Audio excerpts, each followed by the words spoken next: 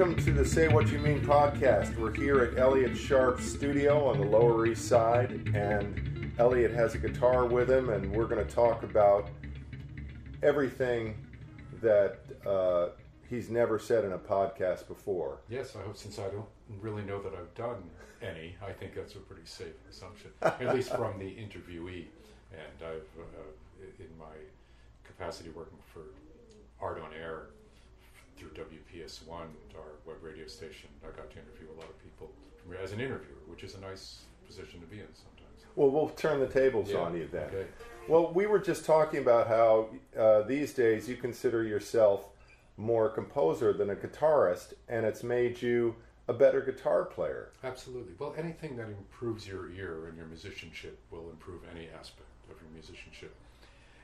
I mean, really, I've considered myself a composer primarily, but didn't speak of it so much. Francis Marie Whitty, the fantastic cellist and friend of mine, said to me, Elliott, you'll never be taken seriously as a composer as long as someone ever sees you with an electric guitar in your hands.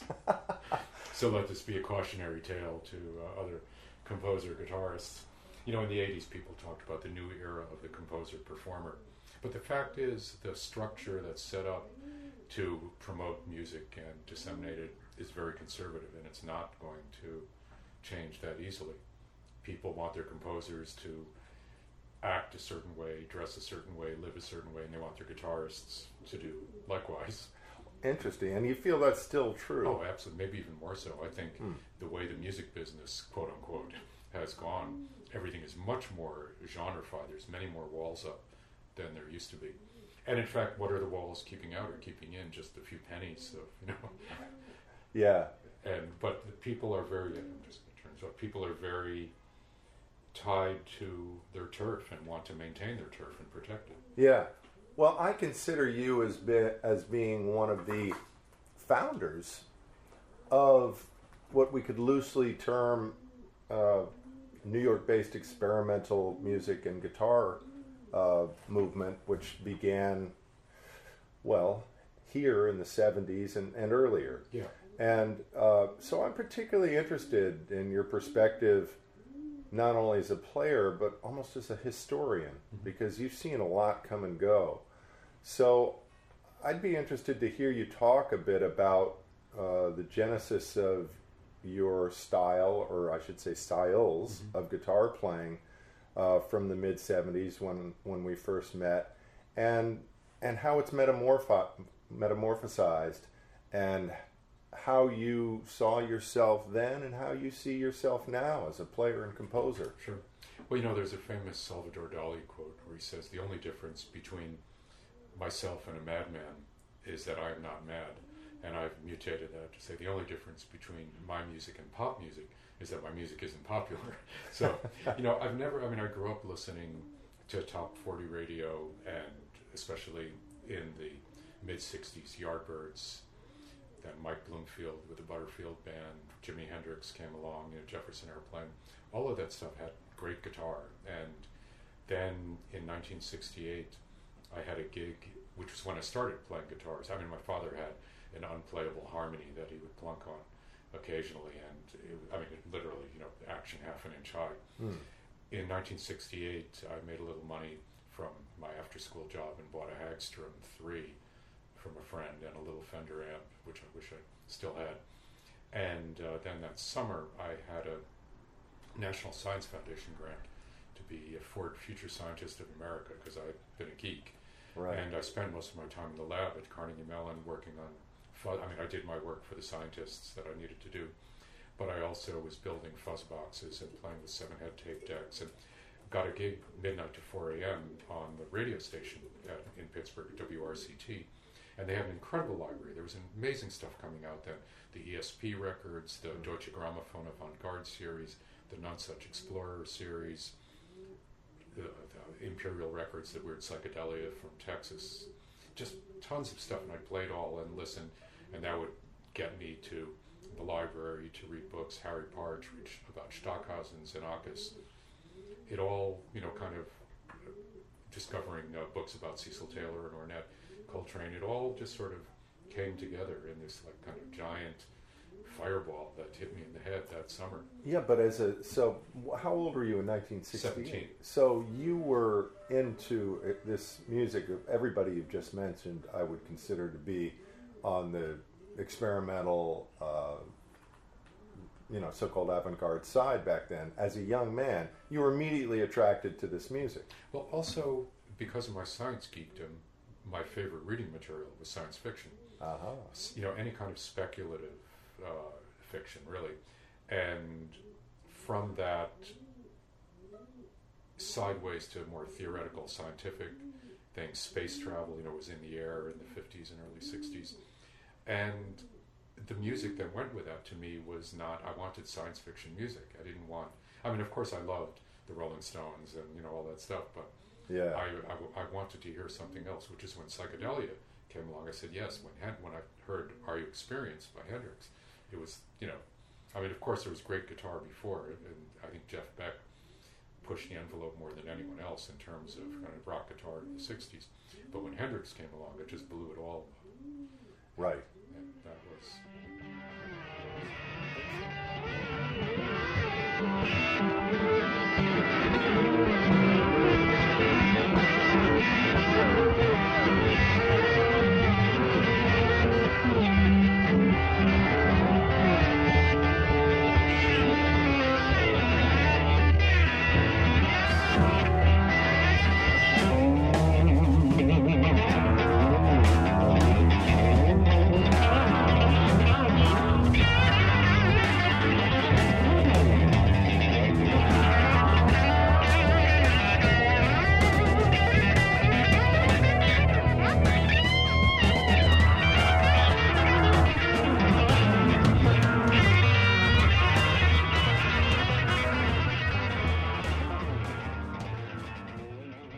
And so you ended up on the Lower East Side in the... 79, I moved here. In 79, and were part of what was a burgeoning scene back then, and as I mentioned before, became kind of one of the central figures in what was going on. So as a guitar player, what were the types of gigs you were going out and doing at that time, and how has it kind of all led to who you are today? Well, it's funny because when I came to New York, it was really hard to get a gig playing my own music. Of course, no one knew I was. I had a few press clippings from a year living in Massachusetts and my time in Buffalo, but that's not really going to get too big. So I worked as a bass player.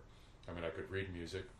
I liked playing bass. I would play bass in bands occasionally. I had this $99, which at that time was a lot of money, right, knockoff of a jazz bass that sounded quite good, and I immediately would work.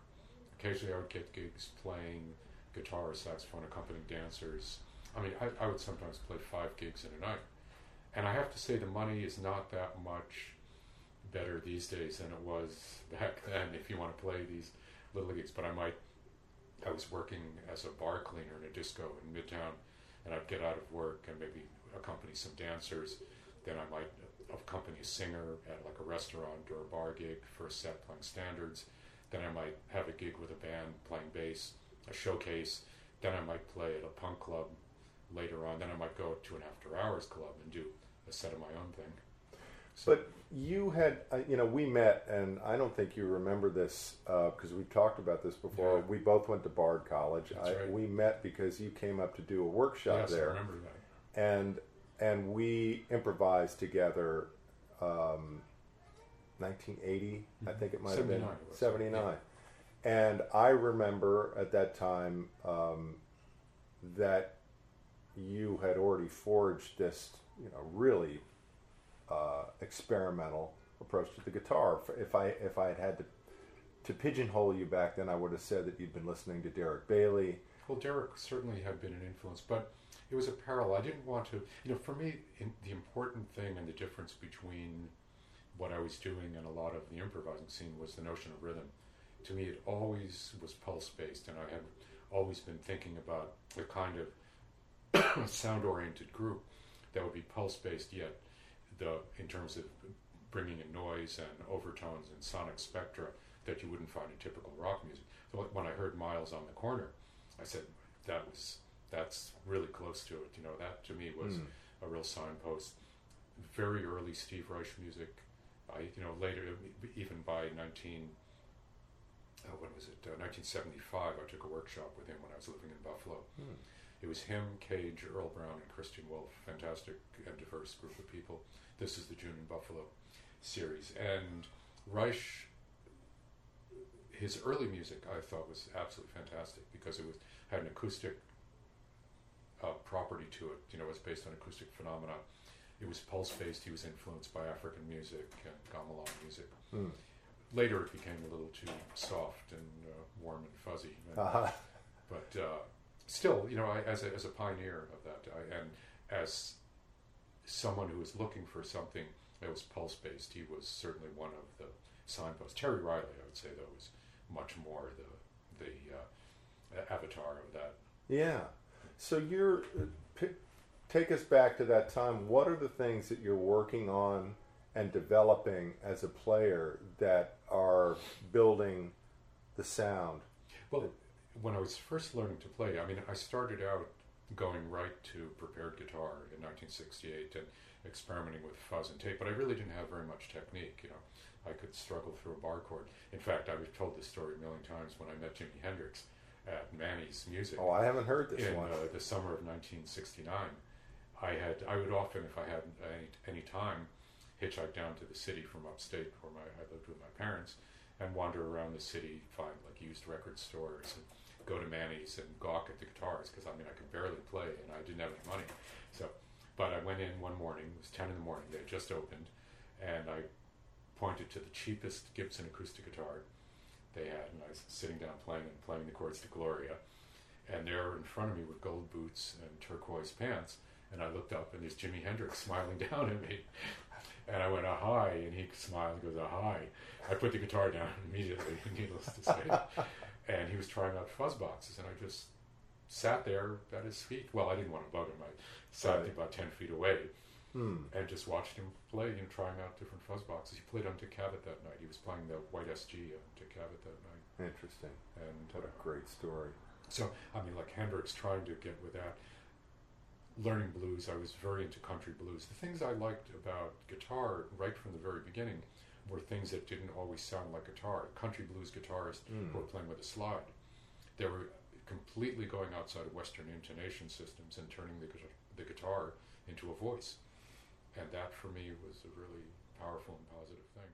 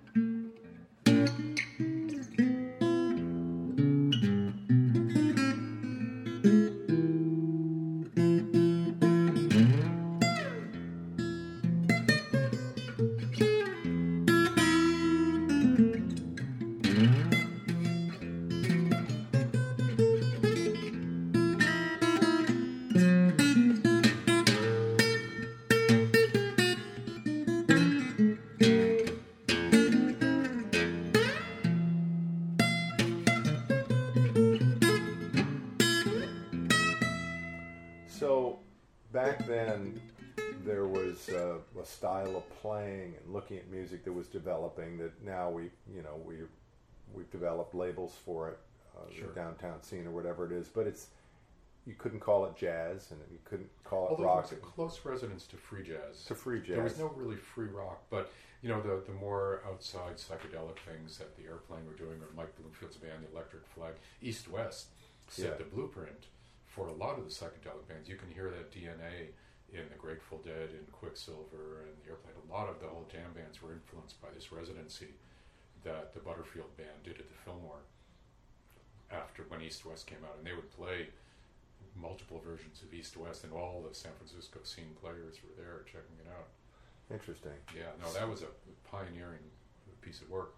And then when John McLaughlin came out, I'd read about him when I'd gotten a copy of Devotion first, because that had some distribution through Alan Douglas in the U.S., and then I went from that to Extrapolation, which was completely mind-blowing. Then when he joined Miles and Tony Williams, So that I had some shedding to do just to get with his technique. I mean, Right. and not to mention Captain Beefheart, Trout Mask replica, another Right. milestone. The New Year's Eve between 1970 and 71, I just stayed up all night playing along to Bitches Brew and Trout Mask replica, trying to get all of that stuff under my fingers. Right. So take us to the 80s. You're in the East Village. You're starting to meet other people who are doing what you're doing. Needless to say, it's changed a lot. We were talking about that as I came in, and I was because your apartment is one of the few left that musicians live in the Lower East Side, and of course, back when I was growing up, this was the place that you came to hear music. So give us a brief pictorial of those formative years of some of the gigs you'd go out and do, and how that felt. Well, even in the 80s, in the early 80s, and when I first came here, I was interfacing more with the scene around material, because I had played in a festival in Boston in 1978, the Zoo Festival, organized by Giorgio Gamelski, who sadly just passed a little while ago. Giorgio, a name associated, again, with the Yardbirds, with John McLaughlin. He produced Extrapolation with Magma and the Group's Runner, and then Material. So I met all those guys when they were a Zoo band, Michael Beinhorn and Bill Laswell and Martin B.C. and Fred Maher in Boston at that gig. So when I first moved to New York, I was working on more kind of pulse-based music, electronic dance music. I had a band together with a synthesist from the Scientific Americans, and we called it Human Error, and it was also very much like a strange mixture of like proto-techno and free jazz. And, wait a minute, I have to stop a moment. You used the phrase electronic dance music from the early 80s, which is now, of course, the most popular music in the world, you could argue. Which I managed to find a way for it to not be popular. Incredible to me that you were at the leading edge of that. Well, it was, to me, just another realm to explore. And when I first got my Atari computer in 1985, I had a project called Virtual Stance that actually interfaced more with the techno scene, and that morphed into Tectonics in 92. And I was very involved with the jungle scene then, and my Tectonics records actually were quite successful in that kind of EDM or IDM scene, experimental dance music, intelligent dance music, quote unquote. Collaborations with Soul Slinger, who was the first jungle DJ in New York. So, I would end up playing raves in Brazil to 10,000 people back in those days in the 90s. And that's news to me. Was fun. Yeah, but it's kind of like an obscure corner of my activities. I always like to do interesting things that don't take me down the typical path. Like if you're a contemporary composer, you have a certain trajectory that you follow. Or if you're an experimental guitarist, or if you're a jazz guitarist, I do what I like to do, and it takes me down strange pathways. And most of them are enjoyable until they're not, or until they disappear. That's the other. Going back to the Lower East Side, I used to be able to step out my door any time of the day or night and run into people all the time. Butch Morris lived across the street. I could always find Butch. Rebo lived up on 2nd Avenue. I could go into Tompkins Park in the 1980s. I'd go there with my clarinet and my dog to practice and run into a million people there with their dogs. And it was the gang activity had kind of subsided. It was like a very brief period before crack came in, that the East Village was sort of lush and easygoing. Early 80s, 79, when I moved in this building, the street looked like Dresden after the war. It was mostly bombed out buildings. Our building had wall-to-wall junkies, it was no heat, no hot water, practically no floors and ceilings, Yeah. It was rough, but, it was a building that we got from the city through a Title IX program that we were able to, turn it into a cooperative corporation. It's very lucky. Yeah. At the time that was a possibility. Now, certainly not. Well, I think there's something that we all miss about the neighborhood feeling that you used to have for Manhattan. But also, I don't miss that feeling of adrenaline, making it to the downstairs door without getting mugged, making it upstairs without getting mugged, going into my apartment and not finding anyone in there waiting to mug me, waiting to see that my windows hadn't been broken into or whatever. It's a lot of... But there was one of the great things about the low rent district was that there were venues, there were galleries, there were little performance spaces, there were clubs. Real estate and art have always been tied in to each other. It's an inverse relationship. Yeah. And when real estate is cheap, you have artists living there, you have clubs, you have cafes. It makes life interesting. Then the people come in with their limousines and say, "Oh, this is so charming here." Right. And Yeah. then they buy a building, or a developer buys a building, and the next thing, all the artists are gone. So I want to talk about a few of your projects. Actually, it's amazing to me how many different things that you've done, and I only know probably a tenth of them. And there's everything from large operatic works to solo guitar works with unusual guitars, and all kinds of ensembles in between, some of which seem to be more based in technology, others in real-time acoustic or semi-acoustic improvising. Sure. Maybe take two or three of those, talk about them a little, and if you would, tie one of them in to your guitar playing, and you Sure.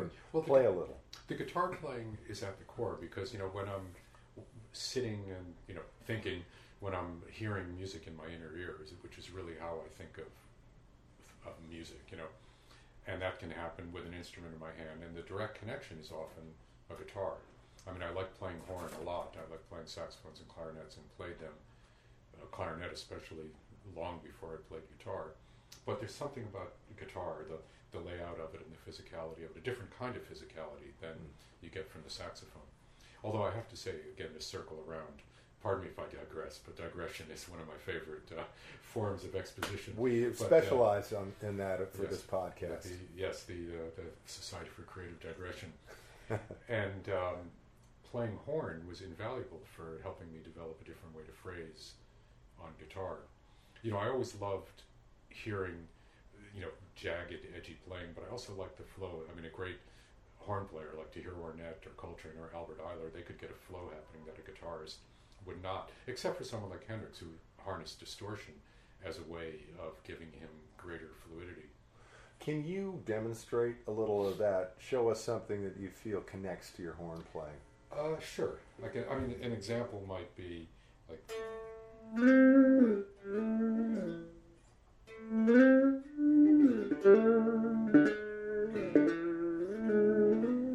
Just phrasing, using the volume knob on the guitar as a way of making it a little more legato and having the notes swell up as if you're breathing into them.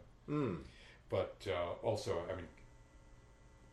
the thing about like jazz guitar, while I always admired the technique, hearing that kind of like straight ahead phrasing never excited me. I love the harmonic aspects of it, but I always wanted my phrasing to be a lot more liquid, so stuff.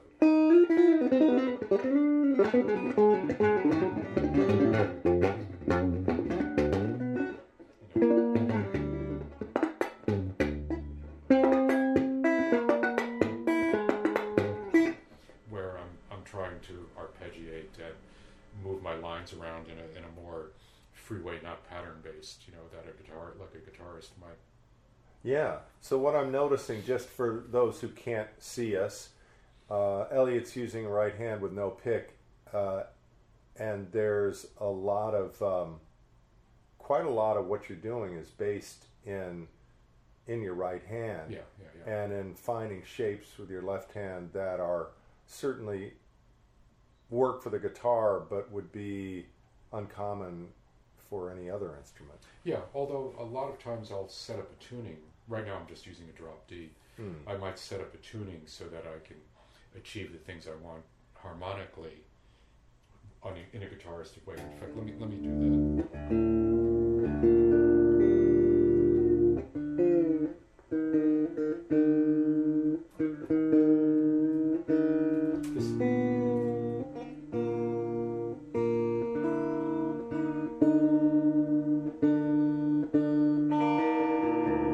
This is a tuning that I devised for this piece, Momentum Anomaly. Low to high, it's D, B flat, D, E flat, B flat, D.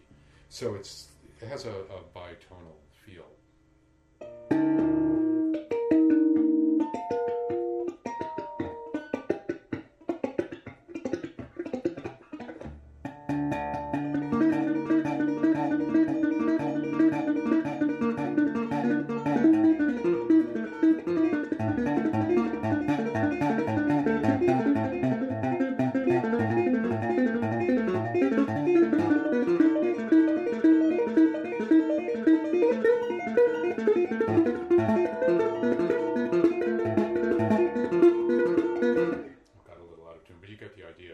By setting up these chords and by now also what I can do with the harmonics of them.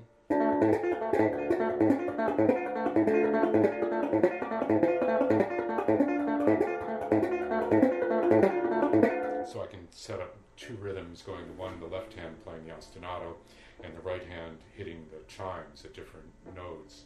So to explain what I just saw, Elliott's moving his right hand from the bridge towards the neck, tapping as he taps, so he's eliciting different harmonics from the low strings as he goes along, which is creating kind of a second melody to what the left hand is doing. Or another way to approach a similar technique.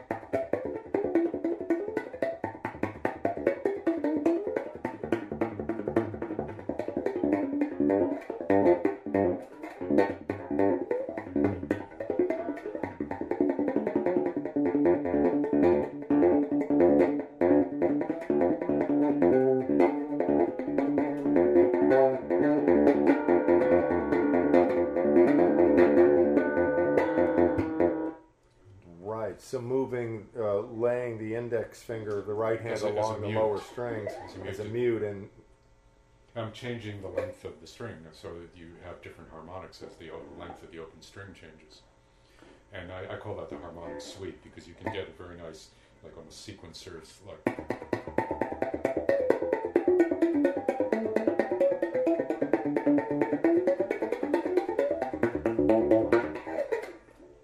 So the tapping that you're doing is unique. I don't know anybody else who does it in the way that you do it. Talk about how you develop that and what it is that you value about that. Well, I mean, I've always liked being two-handed on the guitar. You know, the pick, of course, to do certain things, you can't beat it. But I also had training as a pianist. I was a classical pianist first and foremost when I was 6 years old. It drove me crazy. It literally gave me asthma, nearly killed me. I played a concert of Liszt's Hungarian Rhapsody when I was 7 years old at Carnegie Recital Hall as part of a recital of all of my teachers' students. But the pressure of it and the pressure of school, I developed asthma and nearly died. I still attribute it to the piano. That might be simplistic, but I have always associated with it, and I had to do some work to learn to love the piano again. But I liked the idea of having both hands on the fretboard, and when I was reading, again in 1968, writings of Henry Cowell and John Cage, I would fool around with tapping. I had very limited technique, but I would just I would set up my guitar to feedback, and I would just run both hands at random on it. And then when I heard Cecil Taylor, I really wanted to be able to emulate what Cecil was doing, you know, and so that I began to, the first tapping stuff I did was influenced by African music.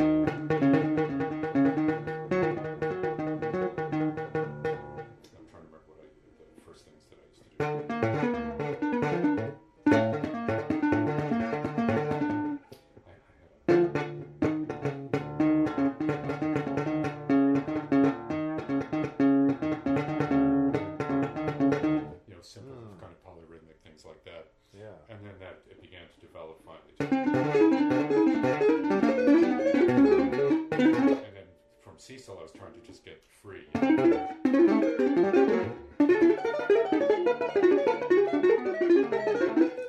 those thirds and sixths around with the right hand. You know, and it started when I was developing it. First I was trying to play melodies with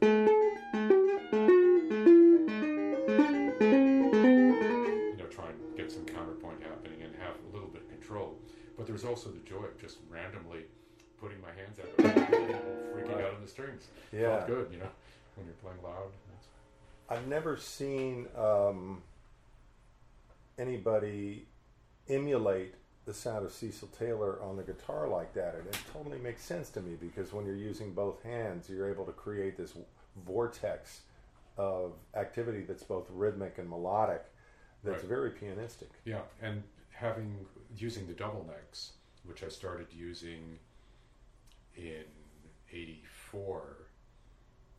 No, earlier, 82, I had my first double neck. And then having the 8 strings built, the first one was built, the double necks destroyed my back, both playing them in gigs and carrying around the equipment necessary for both necks. So I had the 8-string solid body built, the first one by Doug Henderson in 96, and then I had the one built by Saul Cole, the hollow body. We started talking about that in 2003, and it was ready in 2005. The 8-string, meaning that the lower 2 strings are bass strings. Are bass strings. So I have the full range to of different things. The kind of standard tuning is low E and low A, but very often I'll bring them down to low C, low B flat, low A flat, C A flat. Different tunings depending on the music. And Cole stands up really well to different tunings. It's just such a beautiful instrument. I mean, this does too. The neck in this is massive. I had Carlo Greco made the neck for this 8-string, and you can see the it's massive. Would you care to play this for a moment? Absolutely.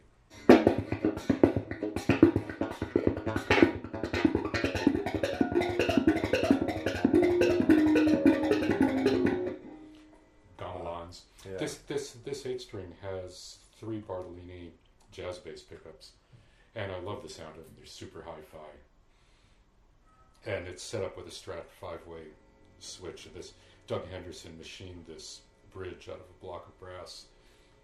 I mean, it's a beautiful guitar. He found the maple on an old dresser, and he built a few guitars from it. And the body is Limba, aka Corina, and the neck that Carlo Greco made is from very nicely flamed maple and an ebony fingerboard. I like the ebony fingerboard because I knew that I could do a lot of tapping with this instrument, and it gives me that bright attack. It really has a. And then on the bass, that was a treble pickup.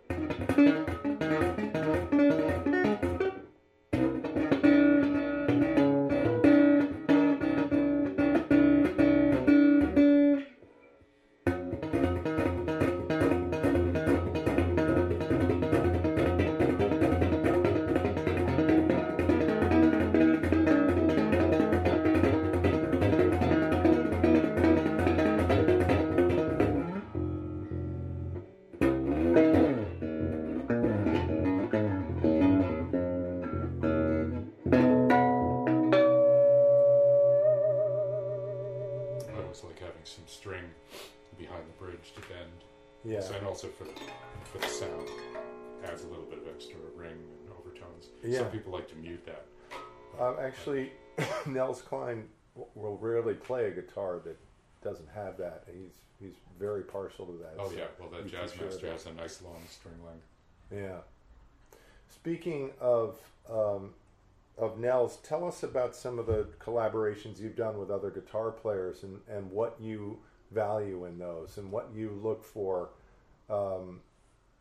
in those situations. Well, first of all, it's a conversation. I mean, you're playing with another guitarist and you're really talking with them. Maybe you're talking about music, maybe you're talking about politics, the weather, but something, maybe you're just talking gibberish, but that can be fun too. It's always with people that I have some sort of social relationship with. It's friends getting together and playing. Sometimes it's with people that I don't know at all, which is also interesting. What do you talk about?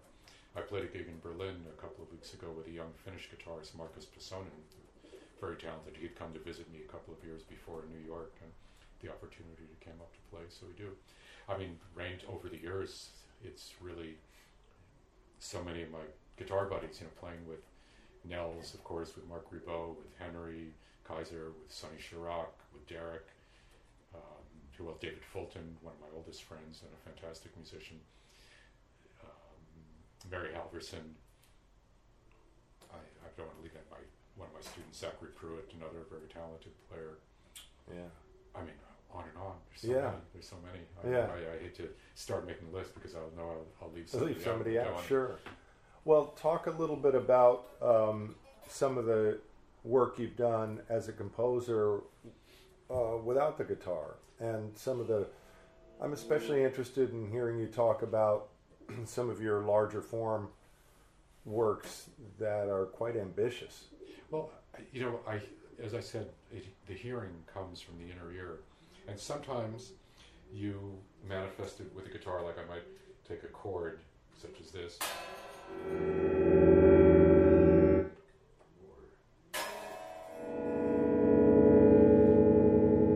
and say, how will this sound played by 30 strings and orchestrated? Or imagine 30 strings each playing different rhythms interlocked, and then just write it out. I mean, I don't write with an instrument. When I'm notating music, I just sit at the computer and just try and write it. Some of it comes from what I'm remembering. I mean, a lot of my real composing gets done sitting up 3 in the morning, having those 3 a.m. thoughts, and you turn it to music. And things that we're walking, we live down near the East River, and walking to my studio, if I have the time, I'll walk along the East River, and that always generates something interesting. When our kids were born, I would go down every morning, sunrise, with a big thermos of coffee, wheel the kids in their stroller down to they were babies, and down to the river, and just sit and drink coffee and listen to the sound of sunrise, and that would generate some things. The orchestra piece on Corlear's Hook was pretty much written in that manner. Tell us about that record. I don't know that one. It just came out on Starkland a few months ago, together with a piece called The Boreal, performed by Jack Quartet, and a piano piece performed by Jenny Lynn, and a string orchestra piece called Proof of Erdos, performed by a string orchestra version of Orchestra Carbon that I just called all my favorite string players, members of Jack Quartet and Sirius and Flux Quartet, and some freelancers, and they were all part of this. So on Corlear's Hook is really like the translation, and I think of composing music as a translation of the creative impulse, whatever that is. You can't define it. It happens, and then you have to think about how is it defined. And for me, sometimes it may come out on a guitar, sometimes it may come out on a saxophone, it may come out writing for a string quartet, writing for an orchestra. Orchestra I love because it's like an incredibly powerful synthesizer with an operating system that was unfortunately written in the 17th century. So I mean, you have to hack it. If you're going to make it work, you have to write little black dots, and those little black dots have to be in exactly the right place if you want the orchestra to make the sound you want. Yeah. So it's a very sometimes tedious practice, but it's nothing like hearing a full orchestra.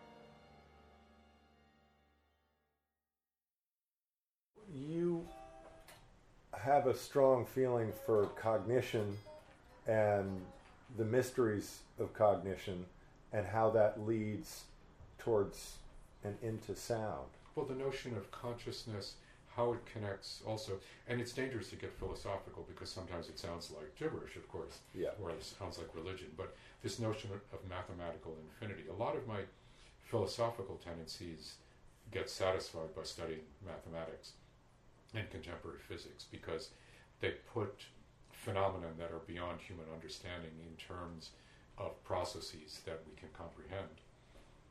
Sometimes with a leap of faith, because some of the post-quantum physics sounds like Tibetan Buddhism. True. And I think that's not surprising, really. I couldn't agree with you more. But just this notion of thinking about who we are and where we are, and then how do you translate this infinity to sound, to one particular sound at one moment? How do you engender the feeling in the listener that you feel in yourself when you're contemplating this sound? This sound that you can't even understand because it's not a physical sound. How do you bring it down? Maybe you're transposing it, 20 octaves down into the, to our plane, or 20 octaves, or an infinite number of octaves up from the Big Bang. There are those who would say that our whole physical manifestation here is just harmonics from the Big Bang. So you use mathematics sometimes in your writing. Sometimes mechanically, well. Sometimes generating tables of numbers, looking at proportions.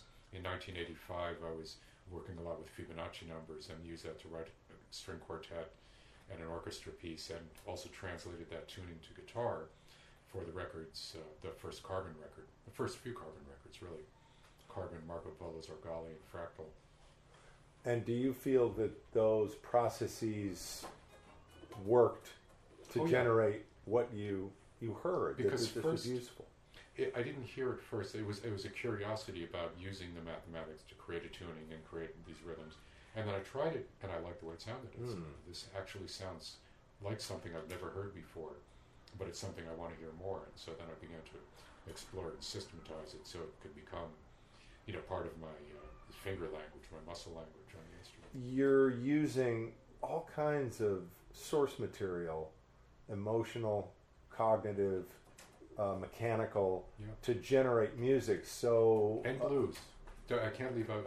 And the history of the guitar. Sure. Yeah. I have to go back to country blues. That Hubert Sumlin and Hubert. When I was listening, through Yardbirds and Butterfield, I finally got to Muddy Waters and Howlin' Wolf, and I listened to these records in high school. You could get all those chess records for 99 cents each in the bargain bin, and would never list who the musicians were. And Wolf always had the greatest guitar in there, and some of it was Jody Williams, but a lot of it, the most pungent stuff, was Hubert.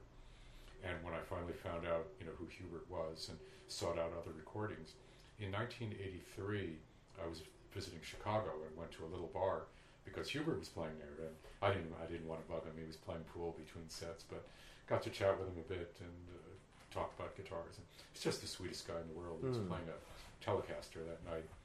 And then 11 years later, through the singer Queen Esther, we ended up backing up Hubert at the Knitting Factory, at the old Knitting Factory.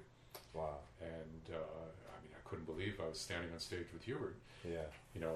And of course he would laugh at me. I'd play one of his licks, like you couldn't avoid it, Right. And he would go, "Yep, I wrote that," Yeah. But we got to be buddies, and we played together a lot. We took him on tour in Europe and in England. He would come over here to the studio. He loved drinking coffee. He played on a bunch of Terraplane records. Yeah. Really just the greatest guy. So it's this variety that's so intriguing, because with your mindset, you'll never run out of ideas or things to explore. Well, we get into, there's a fine line between style and self-parody, I've often said. And sometimes you do get into a rut no matter what. And, one always has to find ways to get out of a rut as a composer, as a guitarist. It's very easy to learn to do something well, and then, I again, one of my cliches, the worst thing that can happen to a musician is success. Right. Because then you're under this incredible pressure to keep doing that same thing. So I've managed to avoid that so far, although I've managed to survive, but that's the wonderful thing about your career is that, granted, you're not a household name, but you've been able to find all kinds of different ways to continue to make music and occasionally get paid for it for many, many years, which is fantastic because, your music isn't for the faint of heart. It's not easy. Say. It's challenging. And the ironic thing is, if like a Carbon record had come out in 1968, it would have been on the radio, top 40 radio. Because some of those pieces are very catchy. I wrote them to be catchy. Yeah. Like the record Toxin, the piece Raptor. I mean, that riff is a catchy riff. Right. And there's actually been cover versions of it, which I was gratified. No kidding. Wow. But, the thing is, as the music business became more and more boxy, and the dissemination of music was left to accountants rather than to people who actually love the music. Yeah. I mean, I don't want to get started down that Right. road.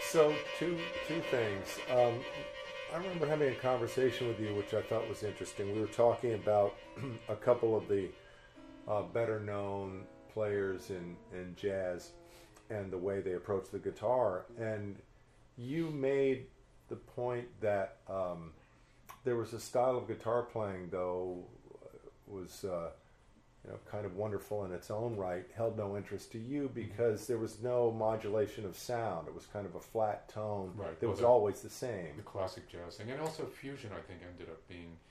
Why is that not attractive to you? What is it about it that you're seeking that's different? I like colors, man. I'm often led off in directions. As I said, I like creative digression, and the idea of playing. Of course, there's a universe within melodic and harmonic improvisation playing on standards, and someone like listen to Ted Green play that way, and it's enlightening, but it just isn't me. I get bored with that style and with that sound. I like a sound that's more visceral and more vocal than the guitar sound. I can find that in a steel string acoustic, but a jazz guitar, strung with flat wound strings with the treble turned off, to me it just sounds like notes. When I hear Wes Montgomery play, that's a different story. That he made it visceral. But there's not many players, in the jazz world that have the same touch that Wes had. I mean, he was a unique player that really had an incredible amount of freedom in his playing, and also the way, he doesn't play super clean and articulated. His notes have articulation, but he slurs a lot, and that thumb technique causes the notes to have like this kind of burly richness that most guitarists don't have. Yeah. He other guitarists, they may have more accuracy or more technique, but there's not many that have as much soul as he does. So true. So we've got this event coming up on May 9th, and you're part of that, and I titled the Alternative Guitar Summit night on May 9th, Beauty and Noise. And I'd like you to give us a little preview, or verbal and musical, of what you're going to do that night, and just so our listeners know, this is a night where 6 guitarists who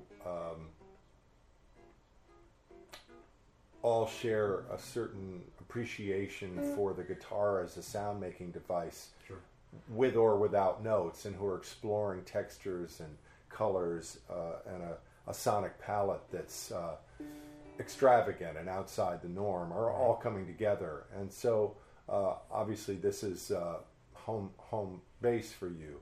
What's your talk to us about what you're going to do? I haven't decided what I'm going to do. Oh, Chances are, I have been, because I've been a little bit busy, chances are I'll bring one of the 8 strings and some pedals. I work a lot with the Eventide pitch factor and time factor, the boomerang looper. I work a lot with Ebo. I'll play a little Ebo thing, because is something that I've loved since it first came out. He should have gotten a Nobel Prize for that, Greg Heat. Really, it changed the world, the EVO. Yeah. And maybe I'll bring an acoustic guitar, I don't know. Not a nylon string, though. I probably won't bring a nylon string. I love the nylon string. I've used it, sometimes working on a film score, you get asked to make something that sounds like classical guitar, Right. And it's fun. It's a beautiful thing, but it's not something that comes from a deep place of mine. I like electricity. And I like steel strings. The steel string, because there's so much snap, there's so many harmonics in the initial transient, you can get some of that quality of the vocality in a steel string guitar that I don't get in a nylon. And I've seen you play National Steel, and it's been enlightening. Yeah, well, it's a great, guitarists always like to be loud, and the National Steel was the first. Yeah. Amplified, unamplified guitar. Exactly.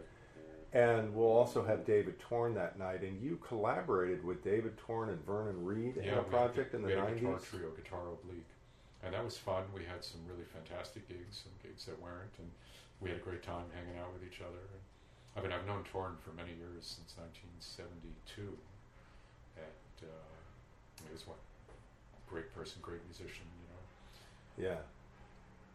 So maybe we'll close with just another bit of playing. You've got that 8-string, and let me get let's hear some more improvising. All right.